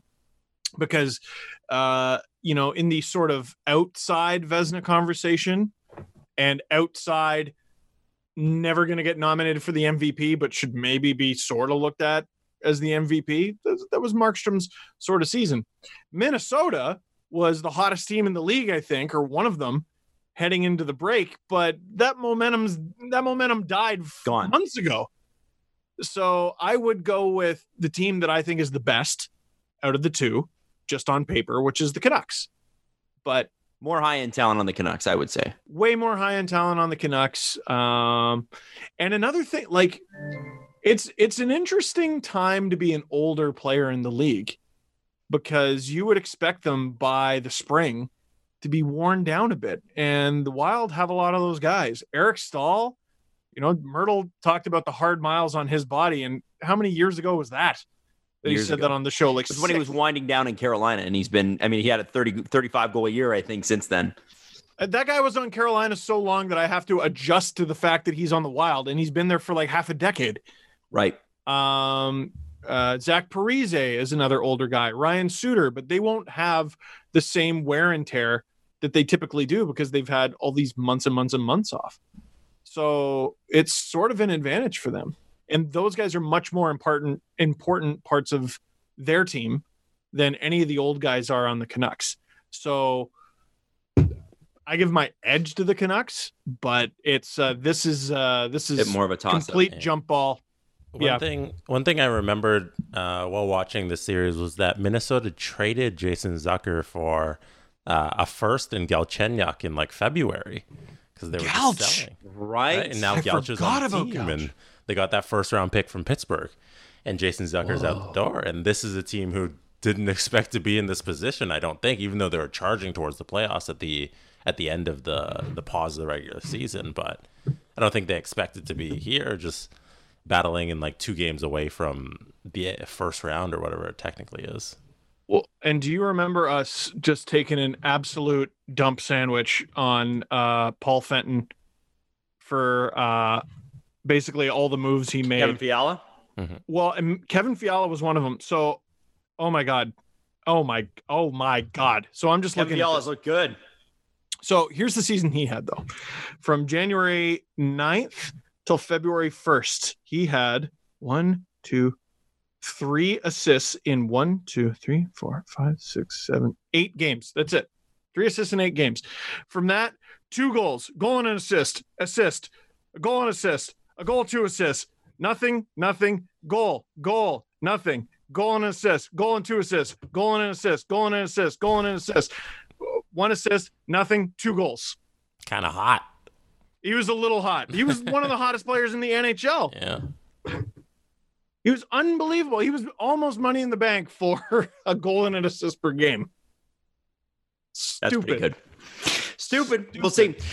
And getting to the last series, which is actually kind of going on right now. Well, actually, we've got two. We've got Arizona, Nashville, which is in play right now. I believe currently Arizona is up, so we'll ignore that for now because it'll be outdated anyway. Winnipeg came roaring back in Game 2 versus Calgary. Game 3, Calgary dominated 6-2. Next game's tomorrow. Is this series over? This is how fast this has all been moving. Did you just say Calgary won Game 3 6-2 last night? They played 2 games in a row. I had no idea. I had no idea. Adam's most favorite player in the universe, Connor Hellebuck, did not look that great. He didn't. You know, did you see his press conference though, Jesse? No, I did see the time he tried to save the puck with his rear end. Right. Which, you know what? If I was a goalie, I would did do see that too. this. But I got junk in that trunk. So here's what I would say. Connor Hellebuck is pissed. Let in 6 goals. So he goes on to the press conference, and hockey players never do this. It's one of the best piece of audio from the playoffs so far. Torts got a lot of play yesterday. This was way better. And this is why I love Connor Hellebuck. He is quickly becoming my favorite non-Leaf in the NHL. He's awesome. He's up there with his long hair and his goatee, looking like a big furry animal man.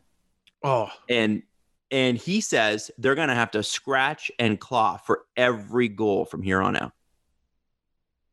I say they take Game 4. Goalies are superstitious. Goalies are very anxious. Goalies are weird. And NHL players never say things like that. Never. And Connor Hellebuck's telling the Calgary Flames, good luck. You're never going to get another game like that. That is the kind of guy that I want on my team, assuming he backs it up. And he's been backing it up all year, and he's backed it up all the way into the play-ins. He would have made the playoffs. I think Connor Hellebuck, guys, he is the player to watch in Game 4 and potentially Game 5. If Winnipeg pulls it out, it's all on him. And what kind of play is that quote going to get if they do? Now, not to denigrate Calgary, they look like what the Flames should look like. Yeah. The Flames should win this series against the Jets, especially with no Laine and Scheifele. The Flames should win this series. And we talked about that in the preview show. We were saying, listen, it's not that the Flames aren't extremely talented. It's just that their players haven't shown up. But I'm going to look at the Game 3 game sheet here. I'm going to pull it up right now and let's see who scored for the Flames. We got Lindholm should be scoring. Backlund, Monahan, Tkachuk, and Milan Lucic had one called back and then scored one later. And then Johnny Gaudreau scored an empty netter. Those are the names that you need to have come up if you are the Calgary Flames, if you're going to win. Those are the guys, all of them. And I don't regret my Jets pick based on the lineup that they went into Game 1 with. I thought they were the better team. And then that lineup changed significantly, and I give it to the Flames now. If Laine shows up, if Laine shows up for Game 4, even if I told you before Game 1, there's no Scheifele for this series, does that change your pick? Yeah. A little bit. Me too. Yeah. Me too. 100%. He's a great Mark player, Scheifele he's a game breaker. He's a top center in this league. Mm-hmm. And a top player for the Jets who have, they've done a great job. They lost Trouba, Bufflin, and Myers this offseason. That's wild. They're here.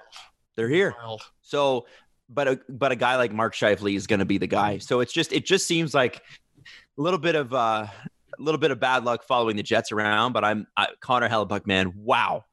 It was the kind of quote that I'm like, yes, thank you. Someone said something interesting in the playoffs. Now let's see him back it up. Now we did see something very interesting before the Dallas Vegas game. Now they're in the play-ins because they're good teams. They get to do that stuff. And we're really not covering the play-ins too much because who cares? Oh, you're seated for who gets home ice advantage. Who cares? I keep getting caught. I keep getting stuck St. Louis, Colorado. That's a great series. No, it's not. It's not. One game and it's done. It could be in a couple months. Yeah. Could be. Yeah. Maybe in mid-September it will be. Yeah. But it's not right now. So during that game, we finally saw some players kneel. Yes. Ryan Reeves, Robin Lehner, I believe Tyler Seguin, and Jason Dickinson. It finally happened. What was it like for you guys to see that Was it sort of a relief? Is it too little too late? Is it we're making progress? How does it feel to you?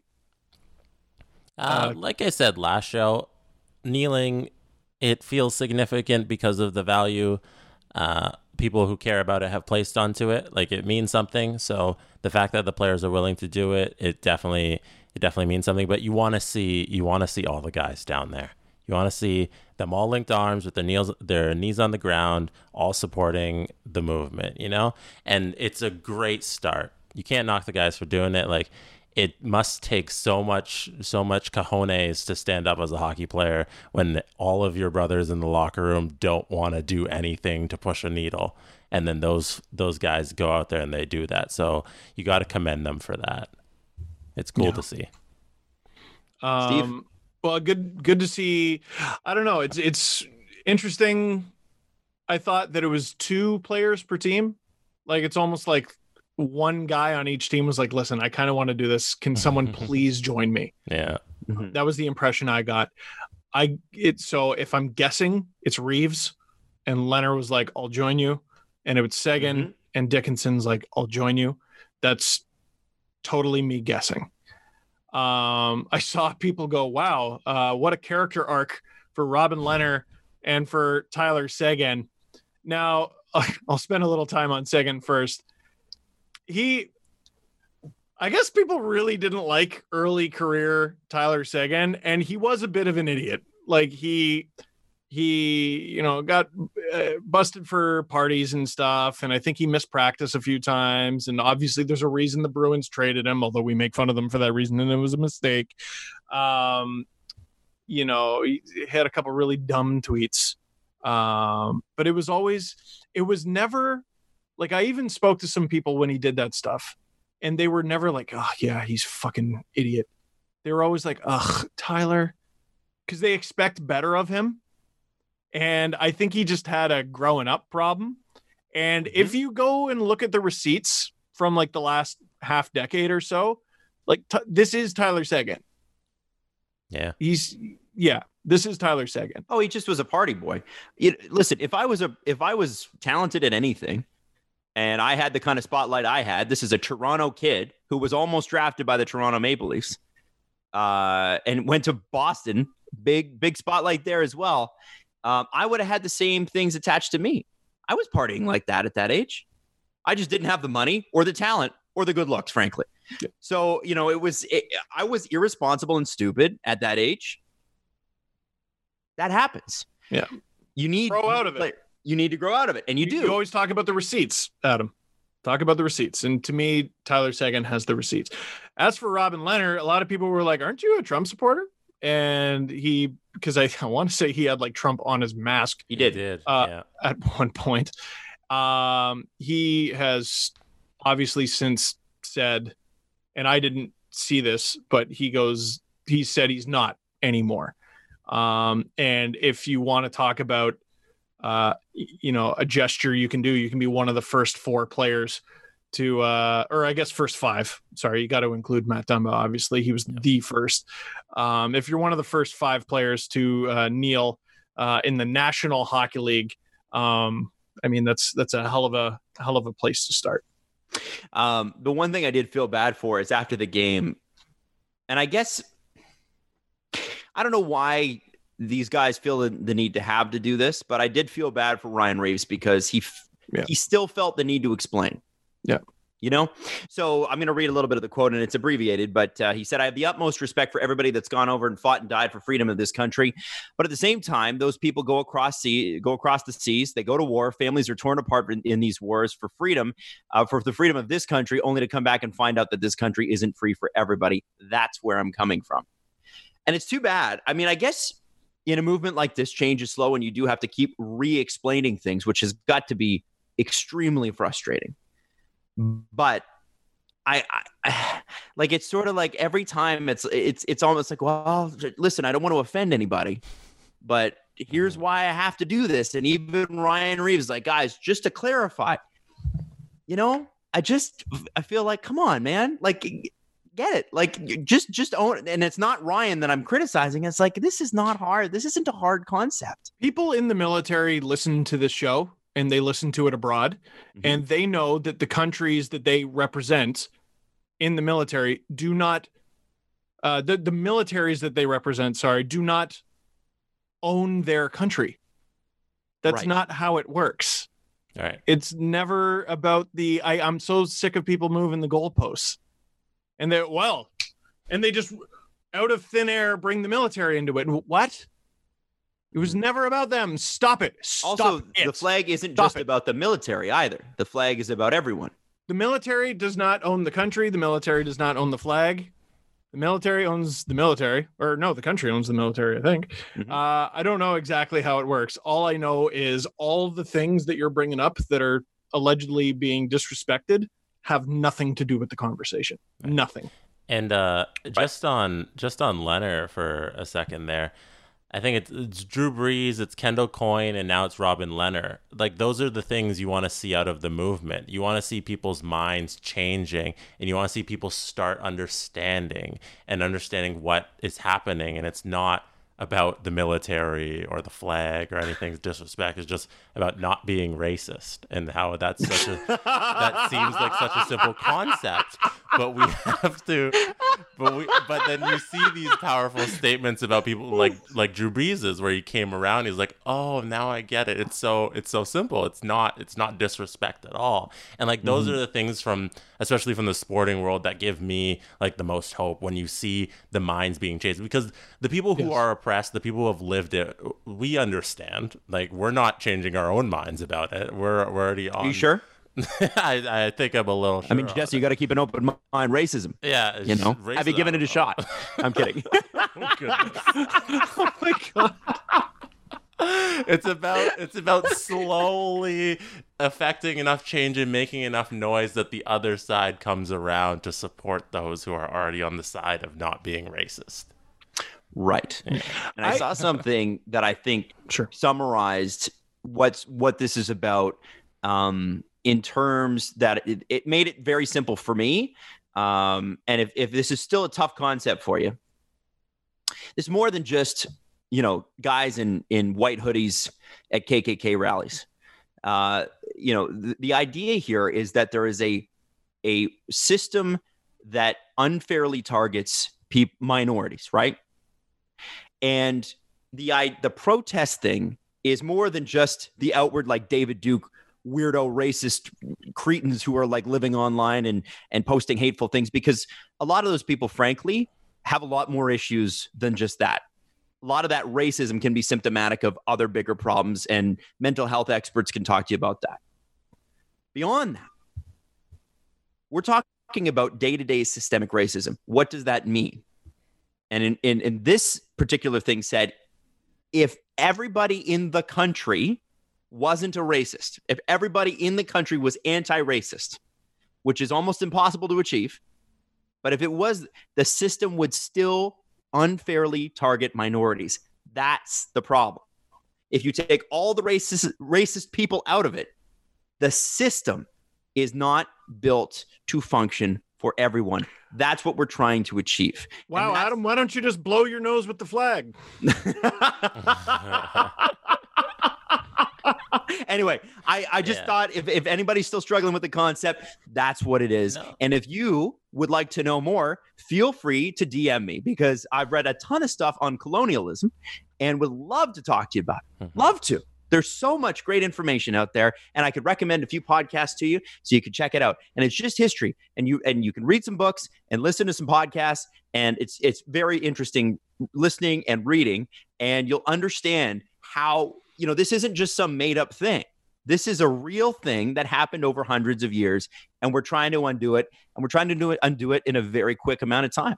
Yeah. It's going to take some time, though. And anyway, with those things, like with the entire system comes a little all those other branches that people are trying to eliminate, just like recognizing that every day people of color are disadvantaged, and not thinking like, hey, I look at everybody the same, because we're not the same, because the system doesn't afford everybody the same opportunities. And like those things lead to just things like microaggressions, like you're trying to eliminate those things, and all these conversations are coming to light, and these are things that everybody's trying to eliminate and trying to fix in our society. And it's going to take a long time, but the more we talk about it, the sooner we'll get there. That's right. Yeah. Shout out Black Girl Hockey Club. Yeah. They got a shout out on. Always. They got a shout out from Ron McLean the other day too, which was great. That was unreal. Yeah. That was great. That's awesome, and they're doing great work. And I hope you get the chance to follow them and donate if you can. So beyond that, a listener asked a really good question, and before we get to the press conference here, I would just like to ask. The listener suggested that Jesse Blake is the Elliot Friedman of the podcast, based solely on one physical attribute, and that is the beard. So my question to you, Steve Dangle, and I have my answer ready to go, and I want and he pulls everybody's on it. answer. Oh my God. You can pull on it. Does that hurt? Okay. All right. You're showing off. I know, it's delicious. You're just Who's showing off. got the better beard, Elliot Friedman or Jesse? Oh, it's And Elliot. I want answers in the comments. So Jesse says Elliot. Steve. Elliot. Jesse's, here's why. Okay. Jesse's beard is far too normal.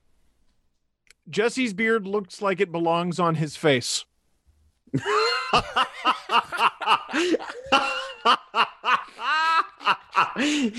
Elliot's beard Elliot's starting to looks look more like his he's eyes are every writing day. back to his wife from the fields of Gettysburg. It's Elliot's in The Revenant every day. Dearest Eleanor, Good. stop. This is Elliot. Stop. Yeah. Long have I yearned for your embrace. Stop. I'm going to give it to Jesse for the same reason Steve gave it to Elliot. It fits Jesse's face better. Elliot's is out there, and you know Elliot's playing a prank on all of us. You know that. Mhm. You know what he's doing. And here's Elliot's doing a really because you were not allowed to have beards on Hockey Night in Canada up until this year. But I think because the players have a little bit of a relaxed setting because they can walk to the game without suits on now. I think Elliot is now going, well, I mean, if the players can, how about Big E? I So- think Steve Dangle gets told to shave that nonsense. Oh yeah. I think Elliot Friedman is taking advantage of the fact that he's Elliot Friedman and can look like a colonial general. The dude looks like Grover Cleveland. Like, I love it. Yeah. I love it. I hope he keeps his upsetting beard for as long as possible. I hope his beard gets to hoist the Stanley Cup. Like he just goes like this, and two hands come out of his beard and go yeah, and hoist it above his lips. And with that, It's mighty. let's get to the press conference. Jesse, before you play, The Steve Dangle press conference. holy shit. That was regret. I was going to have you pause so I could go to the bathroom, but then my eardrum. that was fun. I don't know.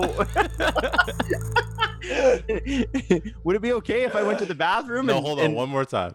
Okay. All right. The Presser SD. The Steve couldn't hear Dangle that. press conference. Did you play it? Did you play it? Hey, did you play it? Did you hear that? Yeah, I did. Yeah, I did hear that. Jesus. Thank you, Tony. Some heavy bass on that, Tony! Jesse. Oh my God. Where are you? Tony. That's like when you're driving around and your friend's parents like Oldsmobile Alero in high school, and you're just thumping the bass and the speakers can't handle it. This car was meant for old people. That was really specific. I got to use the bathroom. Give me a sec. All right. First question. This is from Austin Miller, Miller1397 on Twitter. Austin M. Did having Leo having to change up how you watch a game affect the outcome? Steve, I'm going to simplify this question. How has having Leo affected how you watch the game? So yesterday he slept peacefully until he started to stir. I made him a bottle. He crapped in my lap while I fed him, and then Matthew scored. So I guess the way he's changed the way I watch the game is based off the one game I've watched with him. He pooped. and now I hope that he poops so that my team can win.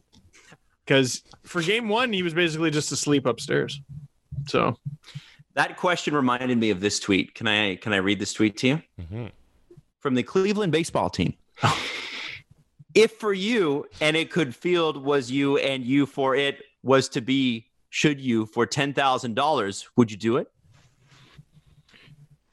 I mean, this guy's got a point. It was sent out yesterday. If for you and it could field was and you for it was to be should you for $10,000, would you do it? You guys ever listen to Rogan? Shut up. Don't bring Joe Rogan into this. I didn't say that. You guys ever listen to Rogan? That was, but what was, okay, I can't decide if their strategy of leaving that tweet up and just commenting about it like nothing happened. I can't just decide if that's. I'll just leave it. It's fine. I think it's brilliant. Yeah. I kind of think it's brilliant. Like, I don't know how that got sent. I don't know if someone is quitting in an amazing fashion or if they just simply made a mistake. I called Nick Robertson the defenseman. It seems like they tried to start that tweet 3 different times and forgot. And then added the part where it makes sense. The $10,000, would you? Been there. I mean, we're all not sleeping properly. Do you guys want a question from Adam Steiner? Oh, Adam Steiner 9. I like that he's named after a gigantic beer can or beer glass. I like that he's named after a wrestler named Big Papa Pump. What? Scott Steiner. I don't know, dude. You don't know Scott Steiner? Okay, yes, no, Scott Steiner? you guys are Okay. wrong. No, I am not wrong. Okay, we need to call out, before we get to Adam's question, we need to call out Steve for a second here. Okay, let's do it. You did this yesterday too? What did you do? You dropped a reference in our group chat to Edge and Brock Edge and Lesnar- Christian? Edge from WWE and some other wrestler in regards to Muzzin. I was like, I don't understand your deep cut wrestling references. Stop comparing things to wrestling. It's not a conversation. Deep cut wrestling references. When Steve is not watching Austin Matthews in the summertime score all 47 of his goals, 47, get it right. if he is logged into the Steve Dangle Podcast YouTube account, he is watching old wrestling videos. Because so when Jesse logs on, all he sees is recommended for you. Joe Rogan, Joe Rogan, Joe Rogan, Joe Rogan, and then wrestling. Is it Joe Rogan? No, it's just everybody gets a Joe Rogan recommendation. Oh, you can watch. I was like, I haven't watched. You could be on in a long YouTube time. Kids and they're like, you want to see Jordan Peterson own a guy? And it's like, that's just the way YouTube works. They're the Joe Rogan factory until actually he's on Spotify now, so probably not. Peppa Pig, Max and Ruby, Paw Patrol. Women are wrong again. Paw Patrol. Steve, my hardcore wrestlingness is from a very distinct era in the, I guess it would be early 2000s, where Randy Orton was king. Wait, Jesse, and they brought stop back, talking for a second. They brought back DX. What are you putting up? Okay, continue. What is that? It's Edge. Do you have an Edge figurine?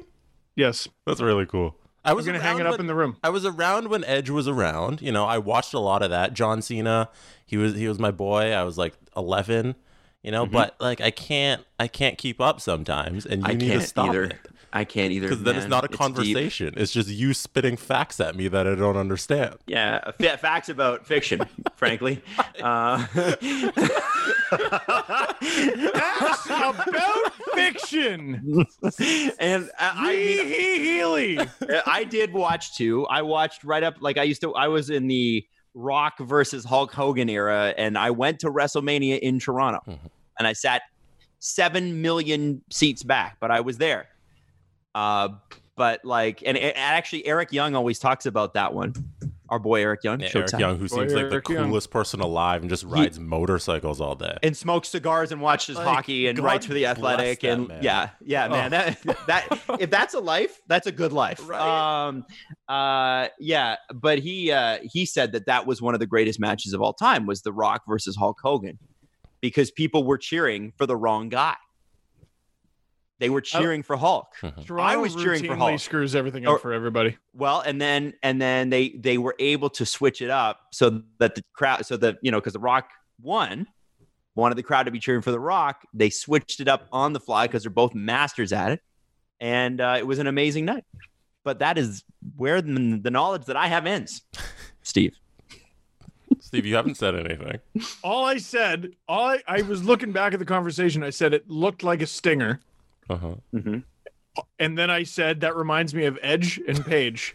All you got to do is type in those words together. Now, I did type in Edge and Stinger together, and it is a bit of a confusing Google search on account of Sting is a wrestler, and there's an exercise bike that is apparently called the Edge Stinger. But if Paige Stinger should bring you directly to the injury, and you would have seen that if you had bothered to look. And no, that also leads to it. Damn it. No, here it is. Here's the video. Exactly. Shut your face. I don't understand what I'm sure this makes for great podcast. Yeah, I don't know what the hell he's talking about. I didn't bring this topic up. How many Joe Rogan videos are on the side of the suggested? Well, okay, so I've looked up wrestling, so already enormous chauvinist. Yeah. Like, so, hey, I'm like, hey, do you know about this wrestling video from a few years ago? Men's rights activist. Gotcha. So here's what we got lined up for you. You looked up women's wrestling. You must have made a mistake, sir. Yeah.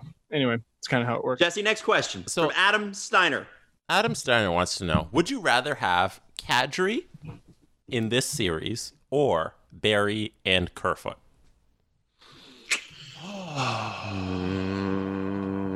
I'm going to be unpopular. Barry Kerfoot. I'm going to say Barry Kerfoot, too. Yep, Barry Kerfoot. Here's the thing. Dude, who do you replace Barry with? You don't. And Kerfoot's look great. Yeah, and what are you going to do without Muzzin and no Barry? And here's the other thing. Nazem Kadri, as much as we love him and miss him, Nazem Kadri got suspended 2 first rounds in a row and directly affected negatively the Toronto Maple Leafs. The Leafs had no choice but to trade him. They didn't have a choice. I love him too. I love him. I will always love him. If he wins a Stanley Cup, I'm probably going to cry tears of joy for him. Yes. But Nazem Kadri traded himself. Bingo. He did. And Kerfoot was gonna move. Great. Yeah, Kerfoot's he does. great. Man, I like Kerfoot on the penalty kill too. He's looked really strong. Why did it take so long to try? I don't get that either. I don't get that either. It's not like he's playing power play minutes. Like I didn't understand that. But yeah, finally they've done it. Jesse, next question. Next question from PLS Call Measurely. They want to know, is Dubas getting fired a real possibility if the Leafs don't make it past the play-in? No. But who suggested it was?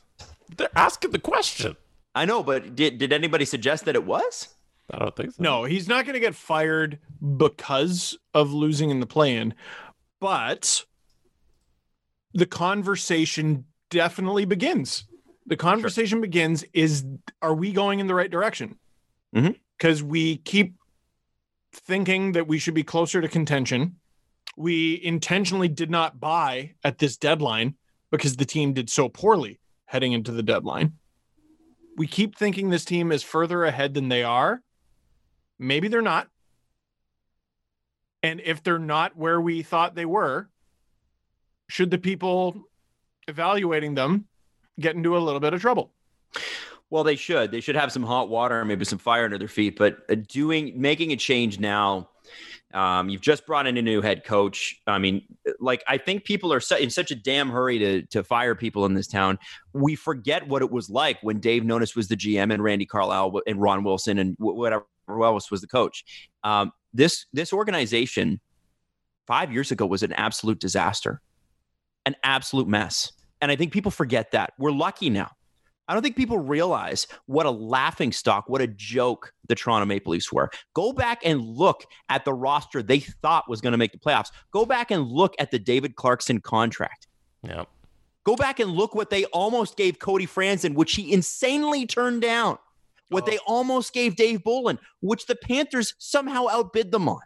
Guys, I don't think you realized, anybody that tells you that Dubas needs to get fired, it's that there's one little crew, a very bullying and mean crew, actually, in Leafs Twitter. Who just got exposed. They just got exposed. And by the way, shout out to Quinn for that.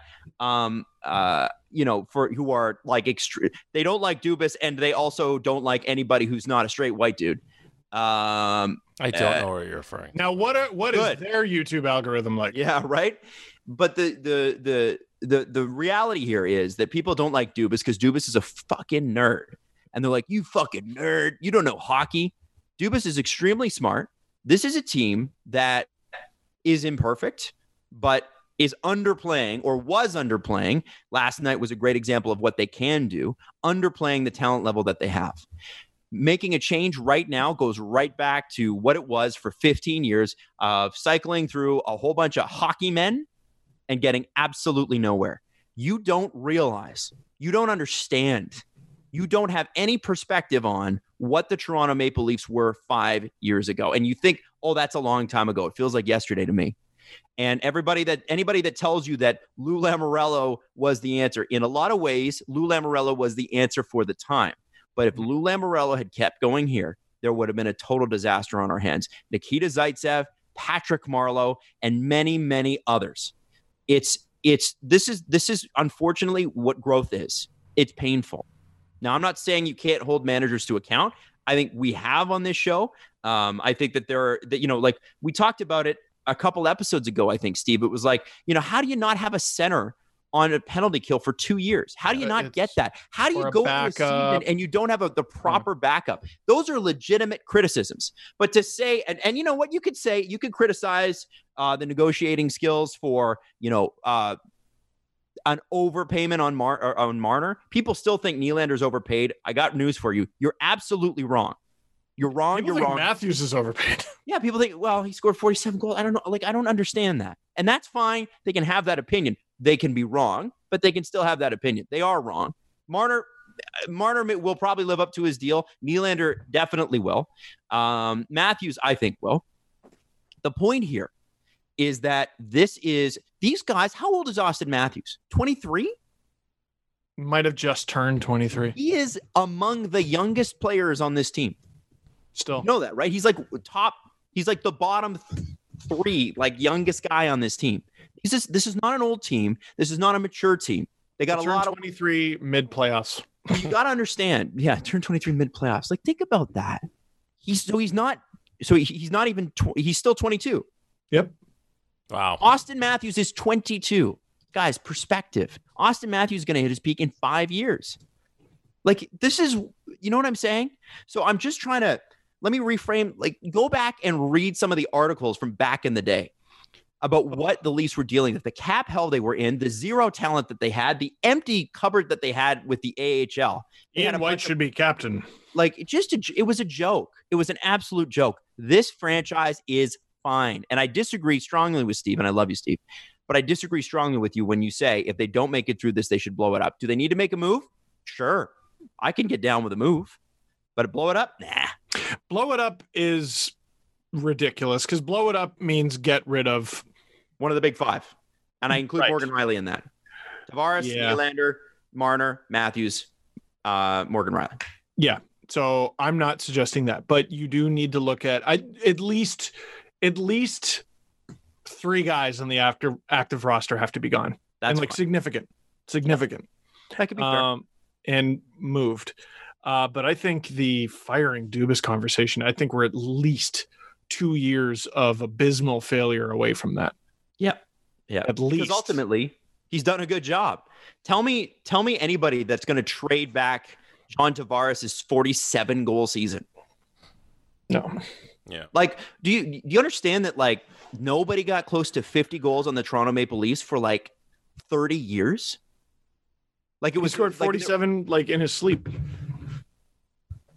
Oh, I'm frozen. There you You're are. back. You're back. Am I frozen? Can you hear me? There you are. Yeah, we can hear you. Can you hear There me? you are. Yeah. Yes. Hello? Hi. All right, Hi. Steve. Can you hear me? This is our podcast now. This is us. This is Am I just us. back? Jesse. Okay, I don't even know what Steve said. Adam's. I said hello. But we just said we can hear you. Sorry, guys. I don't know what happened. It says my internet connection is unstable, kind of like me in general. We'll just get along. No, but in all honesty, I think we gotta put things in perspective here. Yes, we'd all like to have a Stanley Cup by now, but frankly, this is part of the growing pains. I want you to look up the Pittsburgh Penguins at the end of the 80s. It took Mario Lemieux 6 years to make the playoffs. to make the playoffs Right. when there were 16 teams that made the playoffs and only 21 in the entire league. And the Penguins still couldn't make the playoffs with Mario Lemieux. Like, come on, guys. Get it together. Wake up. And that's not the person that's asking the question, by the way. I'm just saying, anybody that says fire Dubas, fire yourself. You're terrible. You suck. Whoa. What are you talking about? Whoa. Don't know what you're talking about. Can I ask one last question? Yes, No. please. Steve, first of all, what are you scrolling? Nothing. It's okay. Mm-hmm. Yeah, it probably is nothing.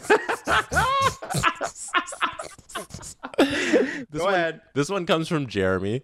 Jeremy wants to know, corn or flour tortilla? The flour are the soft ones, right? Yeah. Flour all day. I like them both. Flour. Okay. I like them both. I've never once gone, you know what I usually do? I go, ooh, I get to have one of each. It's fair. I literally did that on the weekend. There were both options, and I went, I'm going to have both. I'm going to go with no on corn. 10 times out of 10. Not a corn tortilla guy. I want it to hold together, but here's the thing with flour. Flour tortillas wrap up the food like a nice little blanket. It's a nice little sleeping bag of deliciousness. Whereas corn tortillas just fall apart and it just becomes a taco salad. Mm-hmm. Damn. True. Just saying. Well, more for me. Jesse, what about you? Flour. See, Flour all day. correct. The answer is correct. Okay, Steve's not even paying attention anymore, so we can wrap this up. No. You want to know if you're watching this, you know what? You want to know when Steve's not engaged? He's looking like this. I was looking at the both of you guys. I'm so fucking tired, man. Yeah, he's a new baby. I know I'm giving you a hard time. Leo just babbles. I know, man. Listen, I love being a dad, but I wouldn't go back to that first 6 months for anything. He literally just grunts like a gremlin for hours every night. Well, listen. We started laughing at it because we call it his Chucky phase. If you've ever watched the Chucky movies when he attacks him, it's what he sounds like. He does. My adorable baby who's like so bright-eyed and like just learning to smile for several hours a night. And it's really distracting. Yep.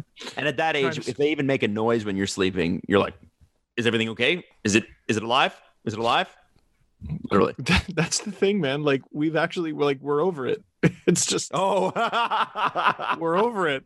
The first 2 weeks I was a hover dad for sure. And now I'm like, can you stop grunting?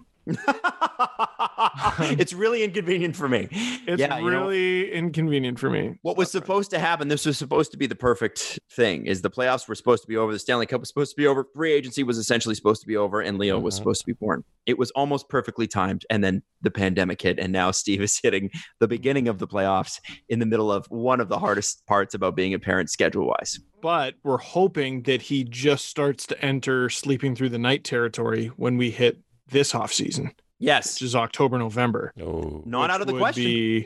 It's not out of the question. And he is a decent sleeper. It's just in his sleep, he goes, and that's when you got to put him in his own room. Baby monitor time. Oh, funny you should mention that. We tested the baby monitor just yesterday. Oh, good. Because we were like, does this work? Let's just take it out of the box, make sure it works. That's where we're at. Yeah. Well, best of luck with that. And to you, if you are going through young baby stuff as well, best of luck to your teams. We will see you back on, I believe, Sunday, correct? We have a Sunday show. I don't know. Sunday might be game 5 or the series is over. Okay. So if there is a game 5 Sunday, we will delay till Monday. Yes. So we're going to base that on the Leafs. Just heads up to everybody. If the Leafs can take the next 2 games, Thursday, Friday, then we will see you Sunday. If not, we will see you Monday. Until then, good luck to your team. Thanks so much for listening. What else? What the hell was that? Is that what you wanted to do? There it is. I did it. So you got to talk over the intro. It doesn't get in Okay. right away. We're gonna go now. It's gonna hit. There it The is. Steve Oh. Dangle Podcast. Follow the guys on Twitter. Steve_Dangle, Adam WYLDE, and at Jesse Blake. We can practice that.